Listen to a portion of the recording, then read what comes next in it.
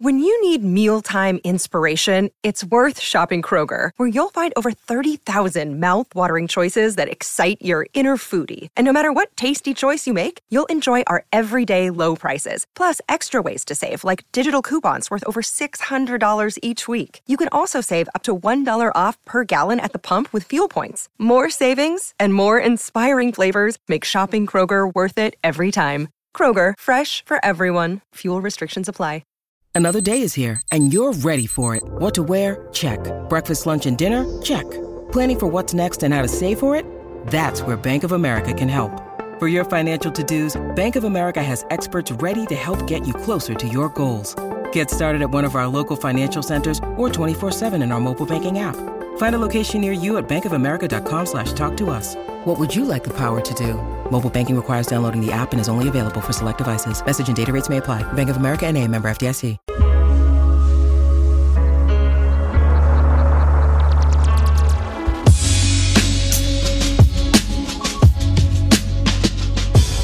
What's good, everybody?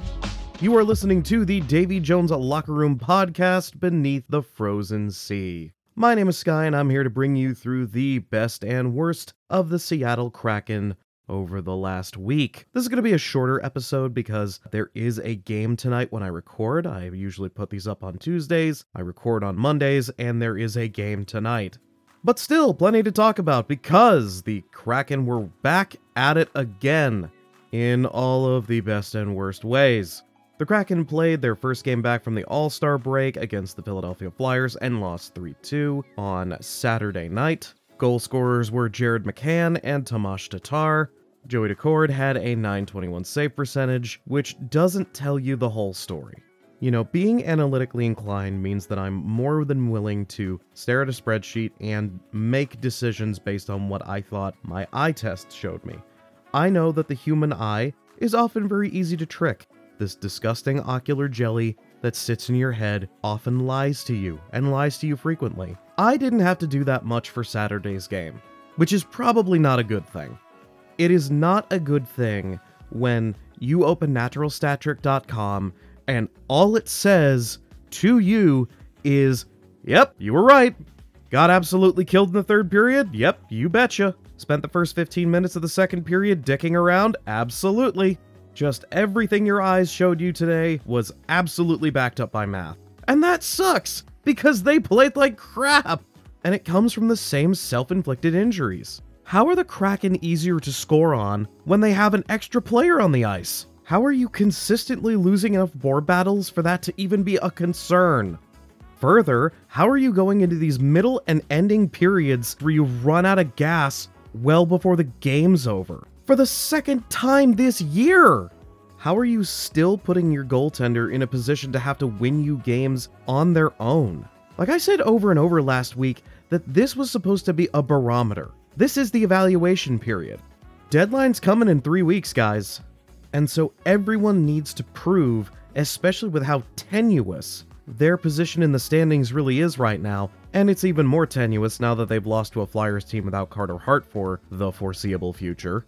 They need to prove that they can be here long term, that this version of the Seattle Kraken can still compete. I'm not foolish enough to ask for a win. I know that this team has too many problems to ever win a playoff round, as it is currently constructed. But I am also more than aware that this team can get there. And it's just these self-inflicted injuries. Self-inflicted injuries. Losing face-offs and just being completely unaware of what's going on around you. Forcing your goaltender, who has been very, very good, and I think has well and truly put to bed any idea of there being a goalie controversy as of right now, to make 25, 30 plus saves a night. Having some of the most mercurial transition defense in the game? Come on, guys. I know their shooting percentage is cratered. I know that they are currently struggling team-wide, but I know that they're better than this. And if they're not, that will force Ron Francis to make some changes. I mean, given how poor the shooting has been, I think these changes should come anyway. This is a team that is rapidly going back and forth between being really old and really young. So you're seeing games where they're a step behind and also making rookie mistakes. And that's not a winning formula for success. With the games they have upcoming, they have got some tough challenges, but also some tough challenges with teams that are struggling themselves. Boston and Vancouver, really good teams, but are currently playing like ass coming out of the All-Star break. Islanders, a team that forces you to play low-event hockey. Absolutely awful in their own end right now. They're 3-5-1. There is no reason that the Kraken coming out of the break should be the get-right game for all of these teams. You can beat them. I know you can. And if you can't, changes are coming. Which brings us to the foe of the Seattle Kraken tonight, the New Jersey Devils. Hi. I watched tonight's game and got so mad I wanted to completely re-edit this entire section so that I could talk about what the hell just happened. So yeah, the New Jersey Devils just absolutely killed the Seattle Kraken in a 3-1 victory, where the Kraken offense just didn't show. They looked like absolute crap. The passing was bad. The shooting was awful. They were 0 for 3 on the power play, and they were 0 for 3 on the power play and 1 for 5 on the penalty kill. They played sloppy, they played undisciplined, they had no shots through the first 13 minutes of the second period. It was an uninspired effort, and it's flatly unacceptable. Oh yeah, and Brian Dumoulin is hurt again. So, good news, they're still piling up bodies. And I'm splitting blame pretty evenly here. The players played like ass, they did not show up, they did not compete, and the coaching staff didn't help them. Matty Beniers did not have a great game, but then he got benched halfway through in a game that they're already down. And they're already down a player. Horrific execution on the power play, rough PK, god-awful discipline, and we are finally starting to see some cracks on Joey Daccord here. This player's save percentage is dropping precipitously and looks exhausted. He needs rest. I know you can't trust Philip Grubauer, but you gotta play him anyway, cause he's there. He's the backup. You've got some games on the schedule coming up where you can play him. And if you're concerned about it, guess what? The issue was something you gotta bring up with Ron Francis, cause it's that time of year. Also, let's make it clear, the issue is not in net. It's all the skaters who are doing F and all for nearly 55 minutes of hockey. It's unacceptable. Absolutely unacceptable. The evaluation period has shown up, and the Kraken have made it abundantly clear they don't have it. That's 2 points that they desperately needed, and they failed to rise to the occasion. Trade deadlines in 3 weeks. Ron, start picking up the phone. Disgusted in the way that those players played tonight. Anyway, let's get you back up to speed. The next thing I wanted to talk about was this piece in The Athletic that was written by Shayna Goldman and Dom Lucian. That is how you say that absolute mouthful of a name, by the way. And it's specifically about Matty Beniers. Matty Beniers has been having a rough season. That much is for certain. He's not scoring nearly as much as he did last year. He's sometimes fighting it a little more than he probably should. Something that was otherwise so easy for him last year is suddenly quite a bit of a struggle. But all is not lost, according to Shayna Goldman and Dom Lucian. In the article, Shayna and Dom's larger point is that Matty Beniers is slowly becoming one of the best defensive forwards in the game. And it's impressive that he is even in the same category as guys like Sasha Barkov and Sean Couturier at such a young age, especially given what he's asked to do. He has spent a lot of this season in support of his defensemen. Beniers is one of 4 players in the last 27 seasons in which a player played top 6 minutes and was also one of the best at retrieving the puck and then leaving the defensive zone. Guys like Mark Stone, Sasha Barkov, and Connor McDavid are his only comparables. This is based on data from Corey Schnatter, who runs the All 3 Zones project. And Schnatter actually spoke up after the article was published to note just how rare that is. Quoting Schnatter directly here, Beniers is kind of in his own class with how much of a burden he takes on with starting breakouts. This is usually the last thing that comes around for young players, and he's 21. He got the hard part out of the way. Now, is this still a bit of a disappointing season? Absolutely. An unspoken rule of the Selke Trophy is that you need to be good at defense while also scoring goals. But it's still so impressive that this kid who is so young and is on another level when it comes to getting the puck out of his own end has taken it upon himself to not just be one of the better puck retrievers in the game as of right now, but also to be so efficient at it to a level that has him favorably compared with players that most would assume are the best in the world. He's probably not in for a Selke trophy this year, I think that is sailed. But this is a good foundation for him to build off of. This is a level of responsibility that he is thriving in, even if he is struggling to get shots out. That said, I would like him to pick it up a little bit coming into the second half of the year. Sophomore slumps happen to players, and they will happen to players on teams you like, too. It's just, man, he is the Seattle Kraken for better or worse. And if he can't get going, what chance do the rest of them have, Still, it's good to know that they can trust him to get them out of their own end. Keep working on it, Matty. Moving on to prospects, the Coachella Valley Firebirds are at long last at the top of the AHL Pacific Division. Knew they could get there, don't know why they took so long to do it. They officially crowned themselves head of the Pacific Division 4 right now after beating the Henderson Silver Knights 4-0. Sounds like it was a very good game down in the valley. As a side note, I really love the highlights from Coachella Valley games because for an AHL team, those games are packed. Like, they get a near sellout crowd pretty much every time they're in town. That's good work. Keep up the good work, guys. After all, if you keep this up, you get a first round bye. It's one of those parts of the AHL that I find a little better than the NHL. Actually rewarding good teams for being good. Anyway, good job to the Firebirds. Good luck against the Barracuda on Thursday. But outside the professional game, that is not the only group of prospects that happens to be having a great time. The young Kraken prospects in junior right now are absolutely dominating the leagues they're in. Obviously, we're gigantic fans of Jagger Firkus's absolute domination of the WHL. He has 91 points in a shocking, absolutely stunning 46 games, which of course leads all forwards in points in the WHL. But he's the one who sticks out. He's the closest one, and he's the one who's had the most success. But right behind him are three absolute maniacs.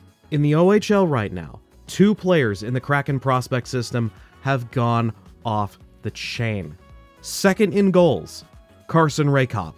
That's for all players at that level and in that league, with 40 goals in 44 games. Crazy.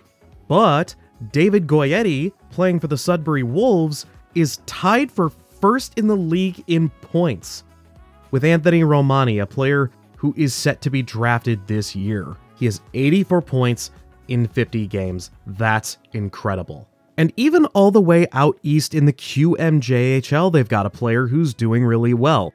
Andrei Loshko, the Belarusian player. He plays for Rouyn-Noranda in Quebec, and he too is absolutely killing it.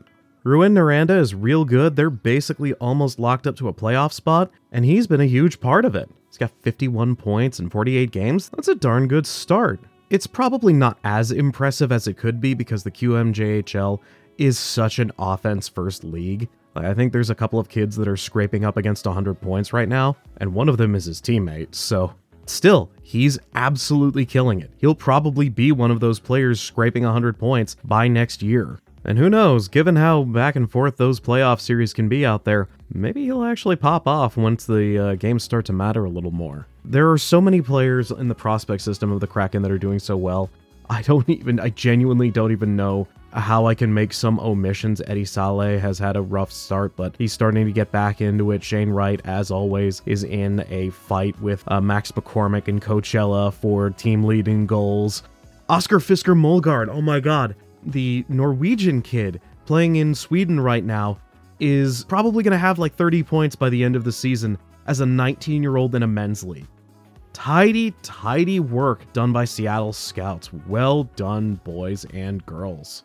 And now that we've cleaned up our work on the Kraken, we might as well talk about stuff that's going on in the NHL. As of right now, the big thing is, of course, Riley Grigg and his slapshot empty net goal, which was immediately followed up by Morgan Riley trying to take his damn head off. As for whether or not I think supplemental discipline is going to be given out, yes, it's going to be, and I hope it's something to the tune of like 4 or 5 games.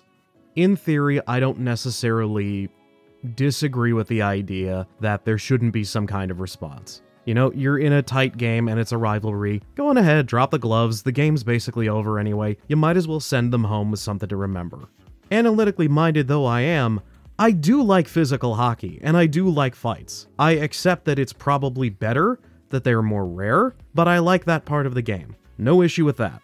The cross-check to the head, on the other hand, that's a bridge too far. For one thing, there's a million other ways to legally show your displeasure with a player. For example, actually fighting the guy instead of trying to take his damn head off. We have and have had perfectly acceptable routes of violence. Why don't you use them? Second, let me make this clear. Morgan Rielly was already playing pretty well through that game. He did not need to prove that he cared more than all the other players on the ice. If anything, what he needed to start doing was making up for some of the most atrocious defense on one clip in specific. Go look up the goal that Claude Giroux scored in that game. It's the 5-3 Ottawa Senators Toronto Maple Leafs game. That goal that Claude Giroux scores features some of the most atrocious team defense, individual defense, defense in general that I have ever seen in my life. And I have seen a lot of bad defenses. I've watched a lot of Kraken hockey that gave me some bad feelings watching it. And that was worse than all of it. And I don't want to hear from Leafs fans about this. This is what you wanted, right? You want to be the tough team that starts shit? Guess what? That's part of it. Sometimes it blows up in your face. Sometimes your rival gets a big win on you and decides to showboat a little bit. Because they know you're prideful. Because they know the tough guys either don't care or care way too much. I said it in the season preview. It is abundantly clear that the people in charge of that team have actively lost their mind and have been gotten to. And that has just trickled its way down to the players and into the fans. It is not a tough organization. It's not a tough team. It is a gotten to team. It is a team that can be gotten to. Why else go after Ryan Reeves and Max Domi and Tyler Bertuzzi and maybe not Klingberg, but still, why anoint these players as the big tough guys that are finally going to get this team out of a hump when absolutely nobody who knows those players long term agreed that that was true? How is an offhand Tim Stützle quote able to make its rounds for weeks after it's said, if you're not gotten to? It's just a team that's trying way too hard to project strength and looking all the weaker for it. Hope you enjoyed that suspension, Morgan. My only regret is that the Leafs couldn't have had this meltdown when they last played the Kraken. Anyway, that's it for NHL news. Into women's hockey news. The PWHL has approved its first ever trade.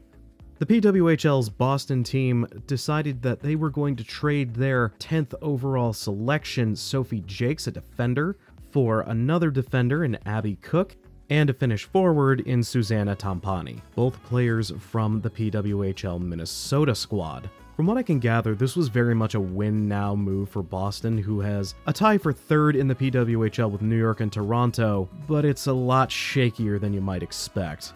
They have a winning record, but they have a bizarre scoring problem. Can't relate to that. They have a league worst goals for in 17. At least every other team has either 18 or well into the 20s now. And from what I can gather from replays, it looks like the straw that's stirring the drink for Boston is that Alina Mueller character. She's a Swiss player. While it's pretty impressive, it's also a little bizarre that a team that has a bunch of Olympians whose names I recognize, who are just not playing to their potential? It's a little strange. If it goes on, I may have to actually sit down and write about it. Who knows? Either way, it looks like this is a kill two birds with one stone kind of trade. Get Sophie Jakes better opportunities in a system that might better help her, and Boston gets some potentially better goal scoring. I see that as a win-win. Still, that's your second round pick from this year, and you were playing them. I think if fans are a little skeptical of the decision-making process of the Boston team, I wouldn't be shocked. This, in my opinion, would never happen to the Seattle Vamps, or whatever it is that they decide to call themselves once they are finally back. Please bring women's hockey to Seattle. And that just about does it. Short episode, I know, but I'm sure once we have a full week's worth of games, I will either have plenty of good news to talk about, or I will mostly be screaming into this microphone and peeking it. So, that does it for this episode of Beneath the Frozen Sea. If you liked this podcast, you can go on ahead and go over to DavyJonesLockerRoom.com to check out our written content. And you can find us on Threads and Blue Sky and Twitter.com, I'm not calling it X, at DavyJonesLR, where we live track games and then post the recap nearly right after. We also do previews, analysis, and news over on our main page. That does it for this week. Thank you very much for listening. My name is Sky once again. Keep calm and post Zoidberg when we win, and as always, go Racket.